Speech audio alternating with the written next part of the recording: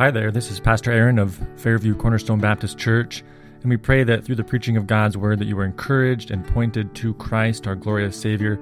If you have any questions or comments, you can find us at www.fairviewcornerstone.com, and please write to us. We'd love to hear any questions or comments. We pray the Lord encourage you through this sermon.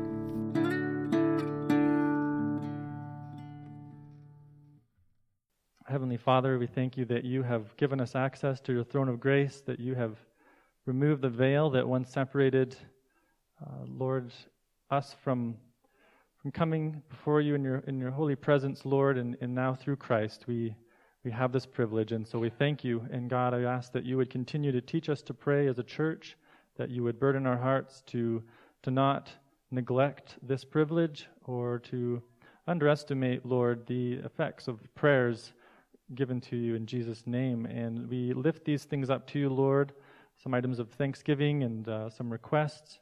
Father, we thank you for little Bella, and we just pray as well for Will and Ray, Lord, as they are there caring for her and just trying to patiently wait for her body to strengthen. We thank you for the progress that's been made and just how you've watched over them from the beginning of her delivery.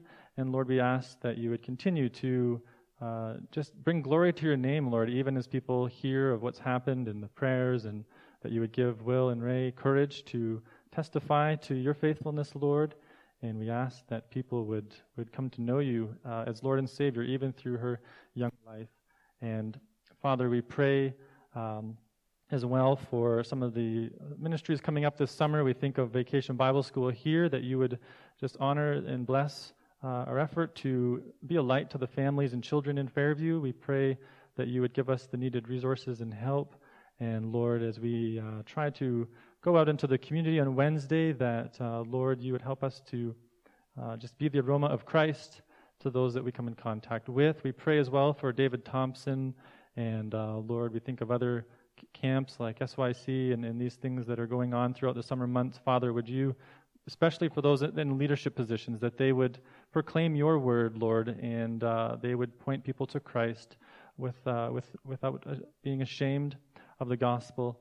And Lord, for all those that are helping, that you would give them the resources needed to give their time in that way. We pray as well for Vicky's grandma, that you bring her back safely, and that, Lord, you would draw her to yourself, and that you would help her to appreciate your grace and your love, Lord, that you've offered to us through Christ. We pray for our government, Lord, and those that are in positions of authority.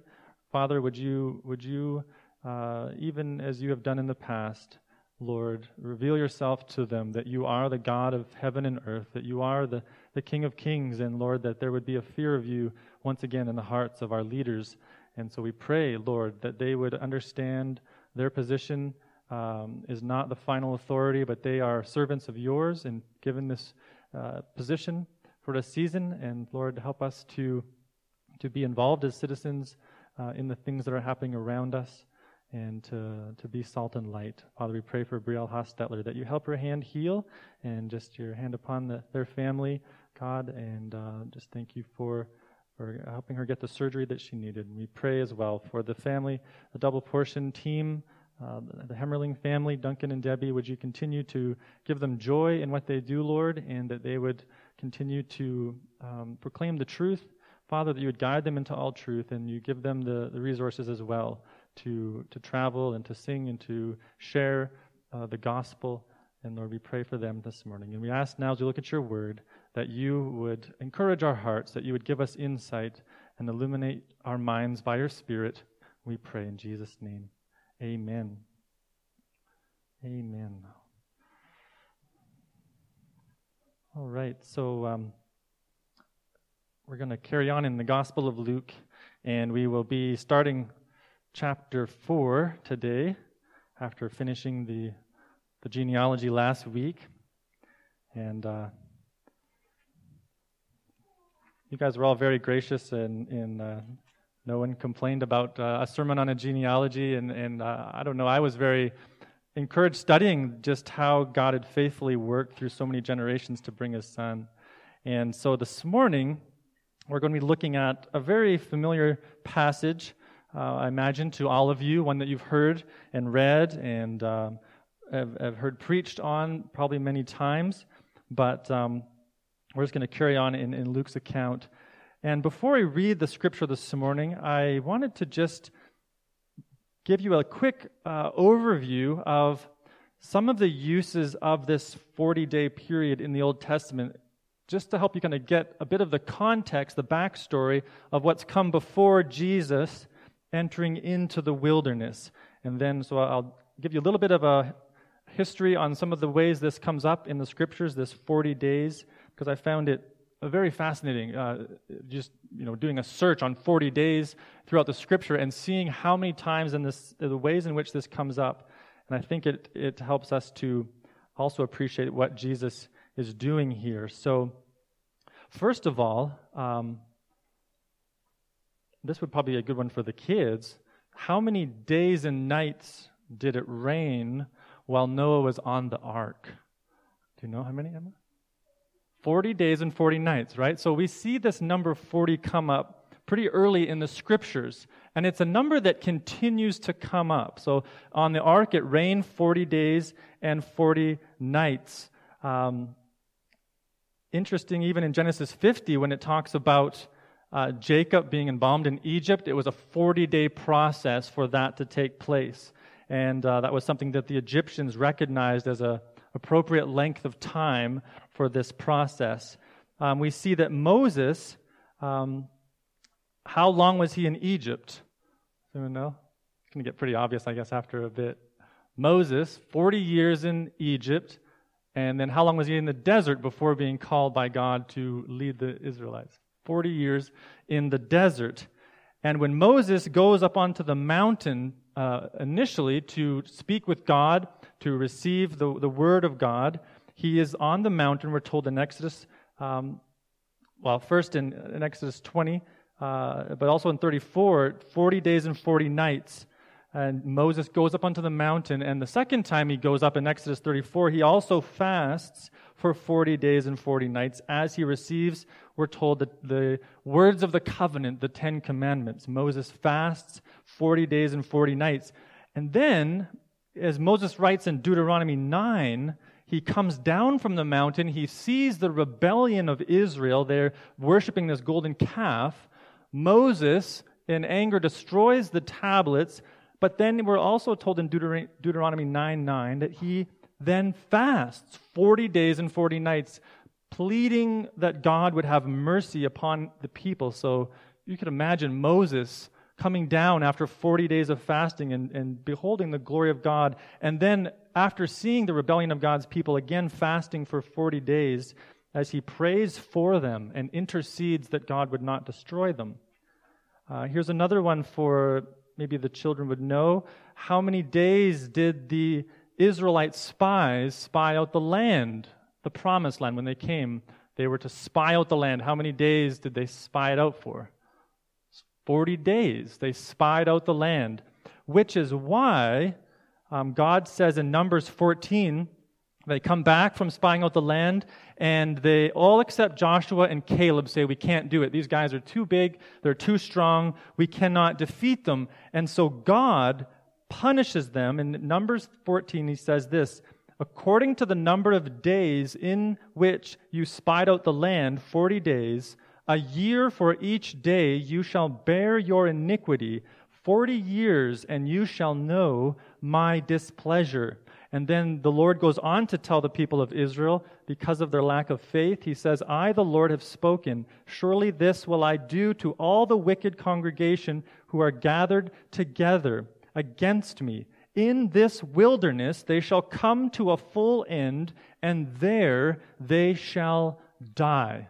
So 40 days they spy out the land. They come back and say, God, we can't do this. We can't take this land that you've given to us. They don't have faith. They don't trust in God's ability to provide. So God punishes them, and for every day they were in the land, they have a year of exile in the wilderness. And so you see this theme building throughout the Old Testament. Guess how many days Goliath taunted the Israelites for? 40 days. Goliath comes forward and taunts the people of Israel, telling them to send out their champion that he might fight with them. And we see that in 1 Samuel 17:16. Elijah the prophet, you know this story. After he defeats the prophets of Baal on Mount Carmel, he is victorious. God consumes his sacrifice. But then Jezebel threatens Elijah's life and tells him that she's going to kill him. So he flees into the wilderness. And we have this amazing account in 1 Kings 19 that God comes to him. And we're told, it says in 1 Kings 19:5, and he lay down and slept under a broom tree, and behold, an angel touched him and said to him, Arise and eat. And he looked, and behold, there was at his head a cake baked on hot stones and a jar of water. And he ate and drank and lay down again. And the angel of the Lord came again a second time and touched him and said, Arise and eat, for the journey is too great for you.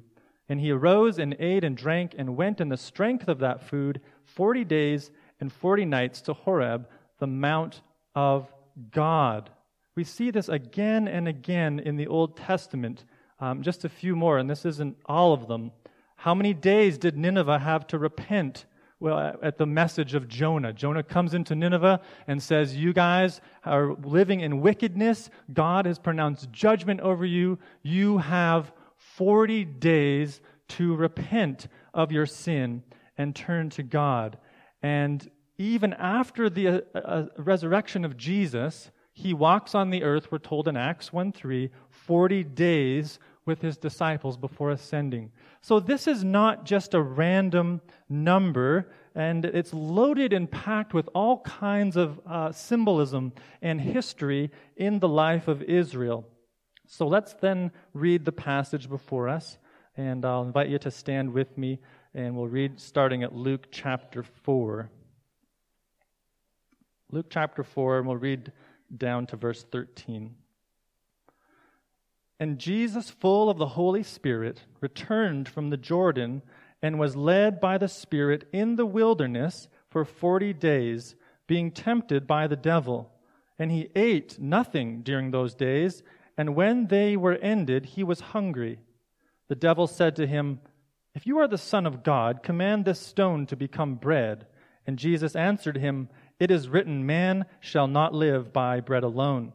And the devil took him up and showed him all the kingdoms of the world in a moment of time, and said to him, To you I will give all this authority and their glory, for it has been delivered to me, and I will give it to whom I will.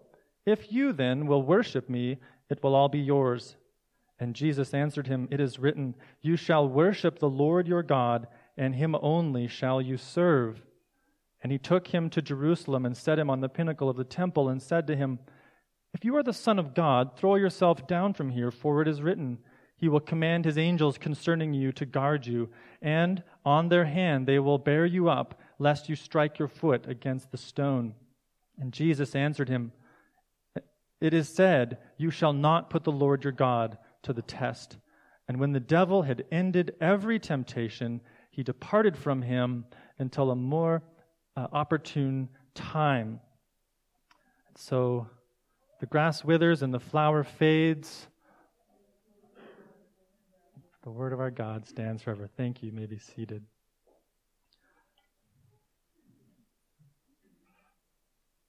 So we come to this passage, and with all of the previous history of Israel, all of the failures of God's people and their lack of obedience in many ways, their doubt, their struggle, Jesus now enters into the wilderness. And so this morning we're just going to look at two tests that we could see Jesus taking and passing. Two tests that Jesus takes and passes. And there's several tests, and in one sense, you could say that from conception to the cross, this is the life of Jesus is him fulfilling the great test of his obedience to the Father. But here specifically, as we look at his ministry begin, we see a few initial stages of this test of Jesus, the testing of God's Son. And you have to remember what's just happened in the narrative, right? We had the baptism of Jesus where John baptized him. The Father pronounced his blessing over the Son, and the Spirit of God came down as a dove upon Jesus, and he was acknowledged as the Messiah. He was anointed as the beloved Son of God. And then we're also told through the genealogy that Jesus is, in fact, in the Messianic line, and he is a man. He is a descendant of Adam. He is in the flesh. This is not God just taking the form of a man for like the angel would sometimes appear. This is actually flesh and blood. This is Jesus as 100% man and 100% God. This is not just the illusion of him being a man. This is him walking in flesh and blood from this line of Adam. So the first test that we see Jesus enter into is the test of submission. The test of submission. Luke is very clear that Jesus does not go into the wilderness because he is doing his own thing, because he is venturing out onto his own, because he is acting independently. That's not what's going on. He is very clear that the reason Jesus goes into the wilderness is because he is filled with the Spirit and he is led by the Spirit into this time of testing. And so it's important that you see that Jesus is walking in complete submission to his Father. He is being moved as God's will, as the Father determines for him. And so Jesus perfectly moves as the Father leads him by the Spirit. And we see also in this time, he is encountered by the devil. Now, we tend to think of this passage in that Jesus is only tempted 3 times. That's kind of how we probably think of it. There was 3 basic temptations that Jesus faced, and that he was victorious in those temptations. But actually, Luke implies, we see, that he was tempted for the entire 40 days. You see that in verse 2, for 40 days being tempted by the devil. This was a 40-day period of Jesus being continually tempted and in a sense, assaulted by the devil. This isn't just 3 temptations. This is 40 days of the devil relentlessly trying to bring Christ down. And you can't help but think of the picture of Goliath and David, and for 40 days this giant taunts Israel. He blasphemes God for 40 days. And so we have the devil taunting the Son of God, blaspheming God in declaring himself as worthy of worship. And Jesus enters into this not because it's something that he himself decided was good, but because he is walking in submission to his Father. And that is, as I said, a lifelong test that Jesus will be walking in submission to his Father. Now, Satan obviously knows who he's dealing with. The translation could be also, it says, if you are the Son of God, when Satan comes to him. It could also be translated, since you are the Son of God. The devil knows who Jesus is. He's not wondering if this might be God in flesh. He knows exactly who he's dealing with, and therefore he knows the implications if Jesus was to fail. If Jesus fails the test, then we have no salvation. And in fact, because Jesus is God, I mean, in one sense you could say he can't fail because he's God. God cannot sin. We are tempted externally, but we're also tempted internally, aren't we? By our own sinful nature. My wife and I there was an article about this horrendous murder that happened not long ago, and this man had killed a father and daughter, and in the courts he had the audacity to say, the devil told me to do it. The devil made me do it. And that's often our mindset when it comes to temptation. But we have to remember, for us, we have an internal problem of sin that will tempt us apart from the devil. But Jesus did not have that. He had no internal desire to rebel, to disobey God. He was not born with a sinful nature as we are. So he is being tempted by the devil from the outside, and yet Jesus perfectly passes this test of submission. You see this throughout the life of Jesus, and it is such an amazing portrait of his humility. We don't see him complain.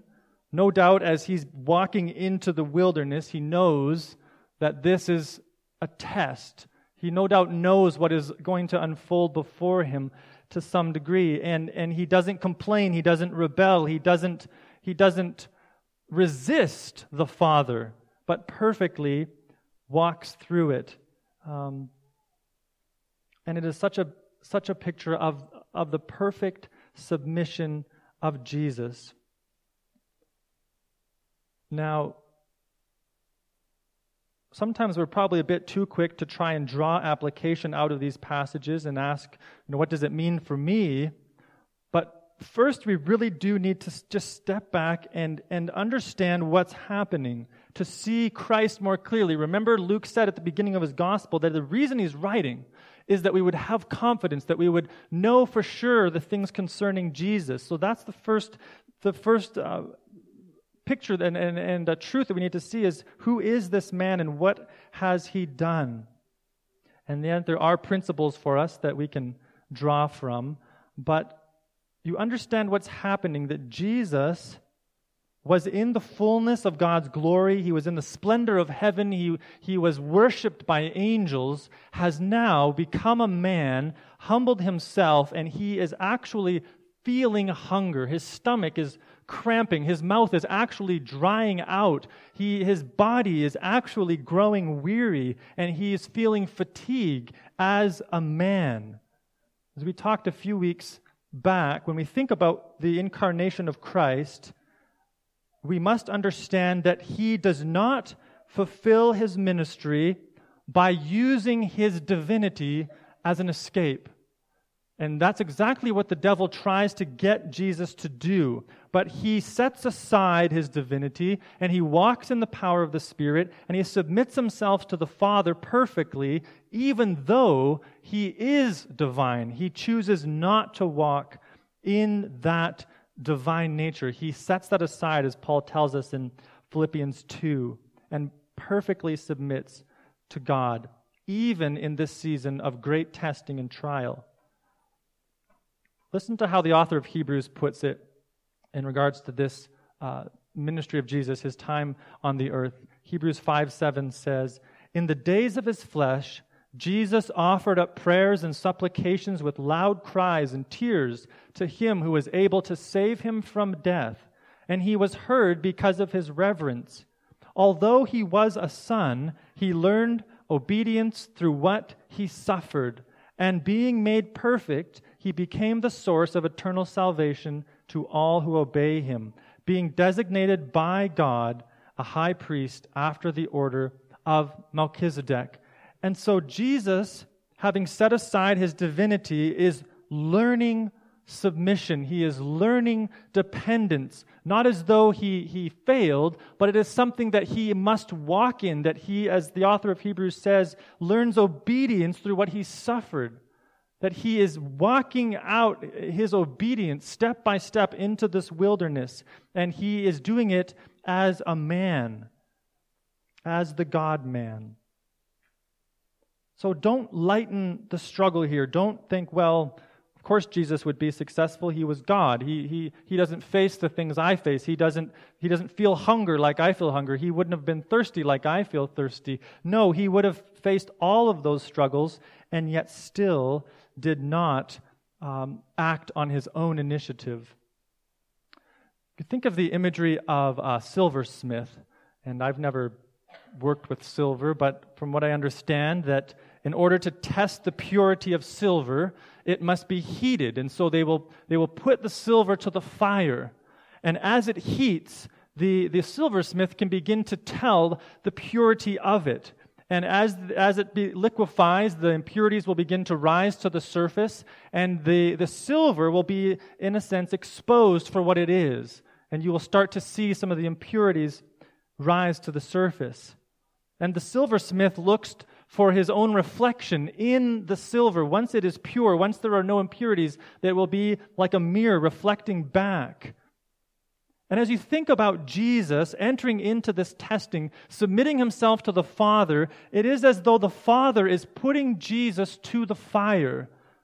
And what we see in Christ is absolute, perfect perfection. There are no impurities that rise to the top. There are no defects in Christ. And as he is put to the fire, that we see clearly who he is. We see his holiness, his beauty, his perfection, as he perfectly obeys.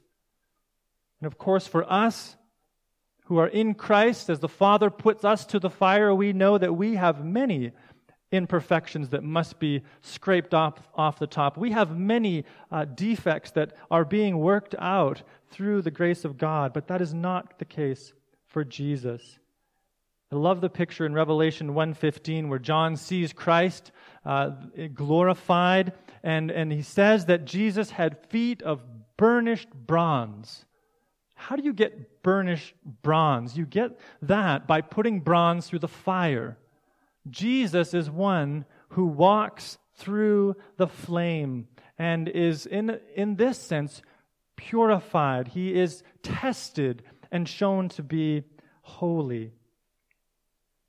Now, before we move on to the second test, you think about the phrase, led by the Spirit. And for us, many times we want to think that if the Spirit of God is leading us, then it will be from one degree of wealth to another. It will be of one degree of health to another. It will be of one degree of popularity or peace and joy to another. And that tends to be how we often think about the leading of God's Spirit. And if we go into a desert, so to speak, we would sometimes attribute that more to Satan, wouldn't we? That the devil's just, really having a heyday in my life, or he's really wreaking havoc. But that's not a biblical understanding of the work of God's Spirit. As Martin Luther would say, the devil is God's devil. What he means by that is, while God is not the author of sin, he is sovereign over the devil. He is the one who permits Satan to act. And we see that it is the Spirit who led Jesus into this great test, and it is God who is ultimately responsible for it. And I think for us as well, as we follow Christ, we need to understand that the devil is not sovereign, and that the Spirit most definitely will lead the followers of Christ into times of testing, into times of trial, into times of suffering, that we too might be tested. In fact, Peter would tell us, he says, "Beloved, do not be surprised at the fiery trial when it comes upon you to test you, as though something strange were happening to you.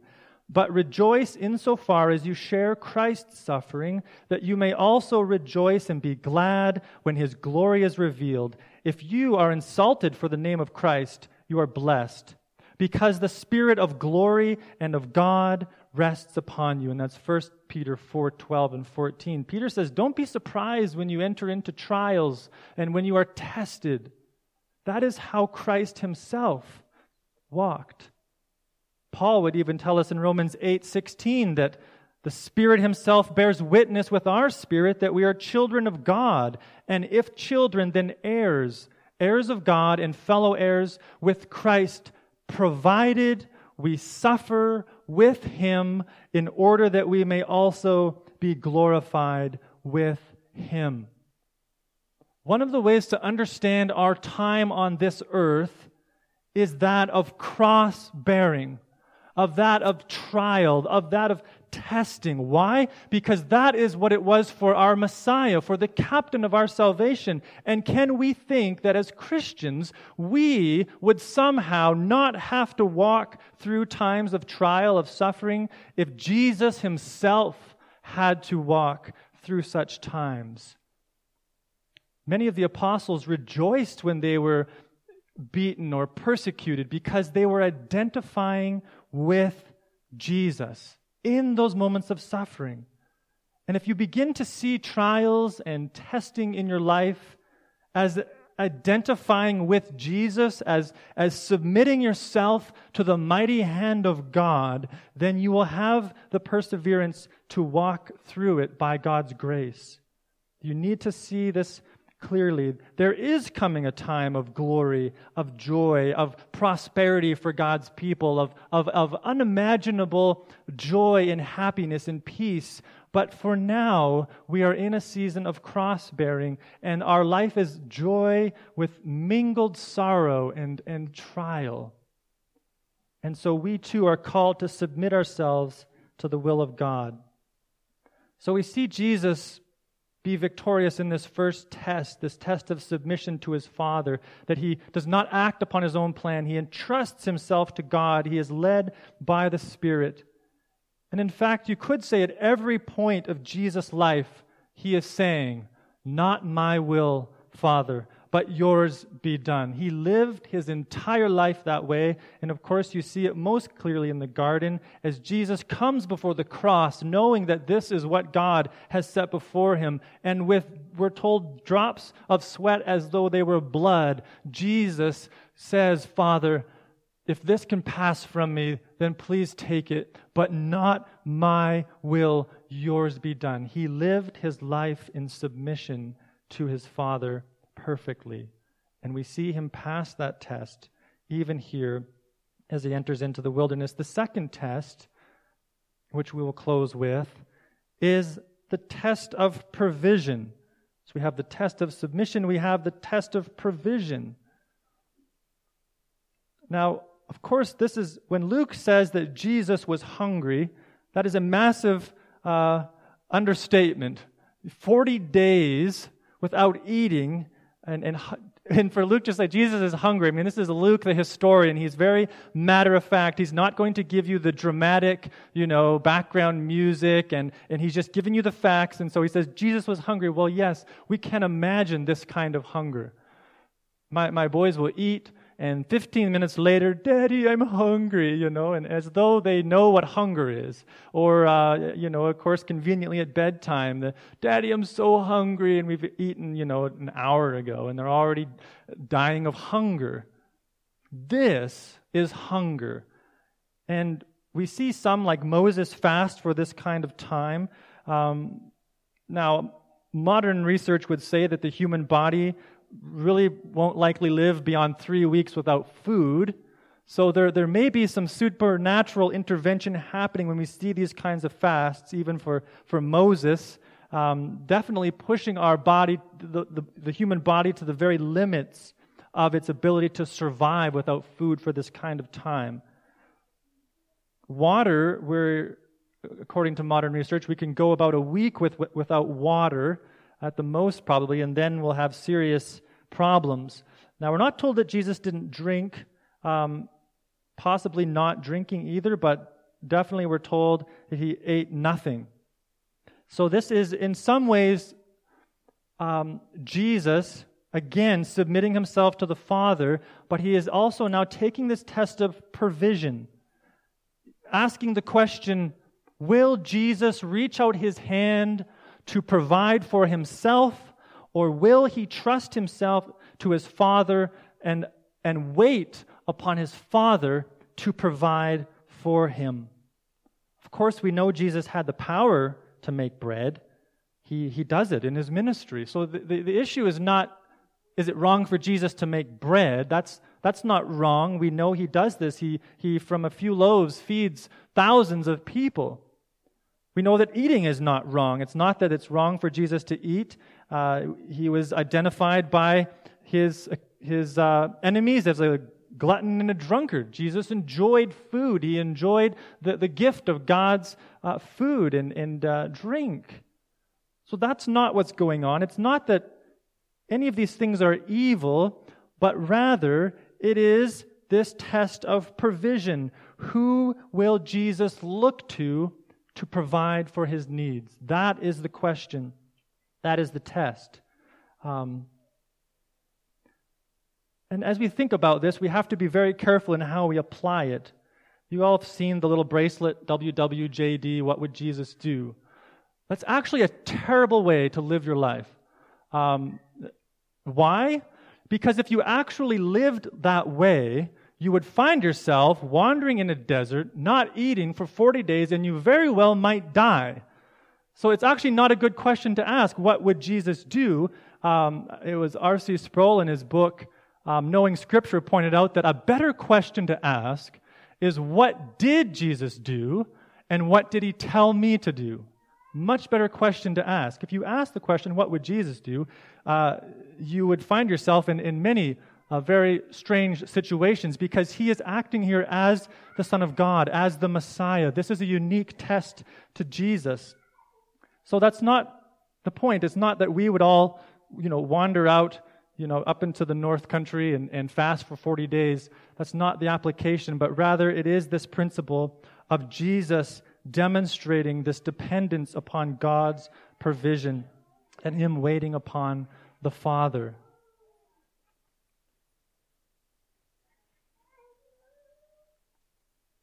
So we know that the devil comes to Jesus, and this is for sure not the first time that he's come.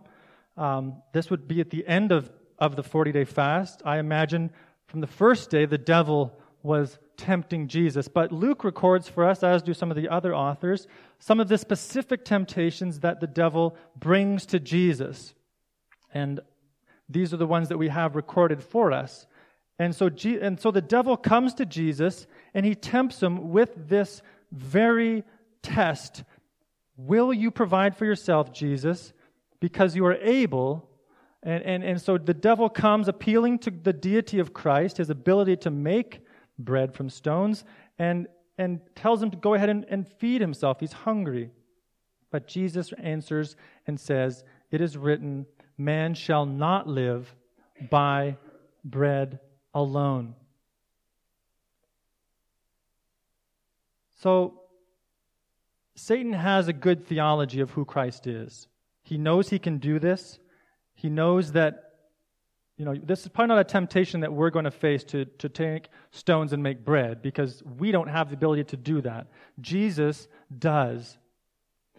But we see Jesus respond, and his response tells us that he will refuse to reach out his hand and, as it were, take the forbidden fruit. He will refuse to act on his own timetable and neglect God's timetable. Jesus says, man shall not live by bread alone. And we see for this time and the following two, it is through the Scriptures that Jesus refutes the devil. And I know you've heard that when it comes to temptation, it is the Word of God that we use against the devil, as Christ himself demonstrated for us. We do not rebuke Satan on any authority in and of ourselves. We rebuke him on the authority of God's Word, as Jesus himself did. And he's quoting from Deuteronomy here. And you have to, as Jesus takes this test of provision, you have to understand the context. In verse 38 of chapter 3, we're told that Adam being the son of God. So you have this statement of Adam as the son of God. Where was it that Adam and Eve failed? Where were they when they failed? They were in a garden. Did they have food? Yes, they had an abundance of food. They had fruit trees and plants. All of it was given to them to eat. And there in that place, they fail and they do not pass the test. Here we have again the Son of God. And you see, Luke is paralleling Adam to Christ. Jesus as the better Adam, as the beginning of a new humanity. He is not tested in a garden. He is tested in a desert. He is not tested with an abundance of food around him. He is tested with having not eaten for 40 days. And yet still, Jesus refuses to reach out his hand and act independent from his Father. You can't help but think about not only Adam and Eve, but even Abraham, being given a promise of an heir, trying to wait on the Lord, and for years and years he waits for this child until finally his wife says, "You know what? I have an idea. What if you take my servant girl and have a child with her? Then maybe we could speed this up a little bit. Maybe we could fulfill God's promise for him, help God out a little bit." And it's a complete disaster. And God says, "No, Abraham, it is through Sarah." And really that's the temptation, isn't it? That we do not wait upon the Lord, that we do not trust in his provision, that we act for ourselves. Or Moses, instead of speaking to the rock, striking the rock, and as a result not entering into the promised land. Or King Saul, who was told to wait for Samuel to offer the sacrifice, instead being impatient, fearing that he might be overtaken by his enemies, Saul goes ahead and offers the sacrifice himself, and as a result, the kingdom is taken from him. And yet we see Jesus refuse to act independently of his Father. He trusts that his Father will provide for him in his own time, and he refuses to take the counsel of the devil and provide for himself. And so Jesus passes this test. And even by quoting Scripture, I think that is an indication as well of the submission of Christ, because if Jesus spoke something new, it becomes Scripture, right? He would be giving new revelation, so he would be speaking Scripture in a sense either way, because as his words are recorded, we have new revelation. So even by him quoting Deuteronomy, Jesus is declaring, "I will not even rebuke this serpent apart from the words of my Father." It is an amazing picture of Jesus waiting upon the Lord, and a glorious picture for us. We'll close with this. It's another passage from Hebrews 4:15. It says, "For we do not have a high priest who is unable to sympathize with our weakness, but one who in every respect has been tempted as we are, yet without sin. Let us then with confidence draw near to the throne of grace, that we may receive mercy and find grace to help in time of need." Hebrews 4:15. So, yes, I think there are principles here for temptation and how we overcome through the Word of God and through submitting ourselves to the Father, through waiting upon the Lord for his provision. But ultimately, what we need to see is Christ, our captain. Jesus, the one who has perfectly submitted for us. Our submission will always be weak and broken and sporadic. But as we look to Christ, his perfect submission is imputed to us. So this should first and foremost produce worship in our hearts to the Son of God, who has come as the new Adam, as the new humanity. That our ability to depend on God, we are constantly looking for ways to provide for our own needs, are we not? I mean, this is really what I think credit card vendors thrive off of. And I've been convicted at times that there's a need that comes up in my life, and instead of coming before the Lord, instead of calling upon him to provide, we go to a means that we can do on our own, like a credit card or whatever it might be, instead of just coming to God and asking him. But we are so sporadic in this. It is so broken. I am so often failing this test of waiting on God's provision. And so ultimately, we need to see Christ as perfectly walking in this, that as we look to him, that our acceptance is not based on how we do in these tests, but in his success, in his victory. And so that's what I want to encourage you, first of all, to do. If you feel as though you are struggling with doubt, with anxiety, as though you are wanting to act separate from God, go in your own way, then first and foremost, see Christ, our perfect Savior, our Messiah. And even as we encounter the enemy, it is in the name of Jesus that we hide. It is in His victory that we find victory. That is so key to our Christian life. And if you are here and you have never called upon Christ, if you've never looked upon the crucified Savior who once and for all defeated the enemy at the cross, taking our sin upon Himself, and then rising again, call upon Christ to save you, to hide you in His righteousness. So let us pray, and then we will partake of the Lord's table together, and then have a closing song. And so if you do have an offering this morning, there's just the little the offering bags at the back there. I wasn't sure how many we'd have. I know our ushers were gone that were on for this Sunday. So just put your offering in the bag back there, and we will transition into the Lord's Supper. So let's pray and thank the Lord for His word.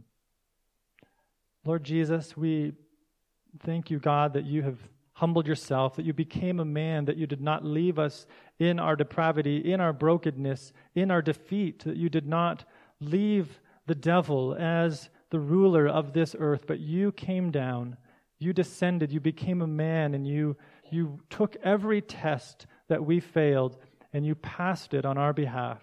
Father, we thank you that you have called us by your grace, and we ask that you would help us to grow in holiness, to be sanctified through your word, and Lord, that you would help us to be bold and courageous in a day that desperately needs the righteousness of Christ proclaimed and His holiness lifted up. We pray this now in Jesus' name. Amen.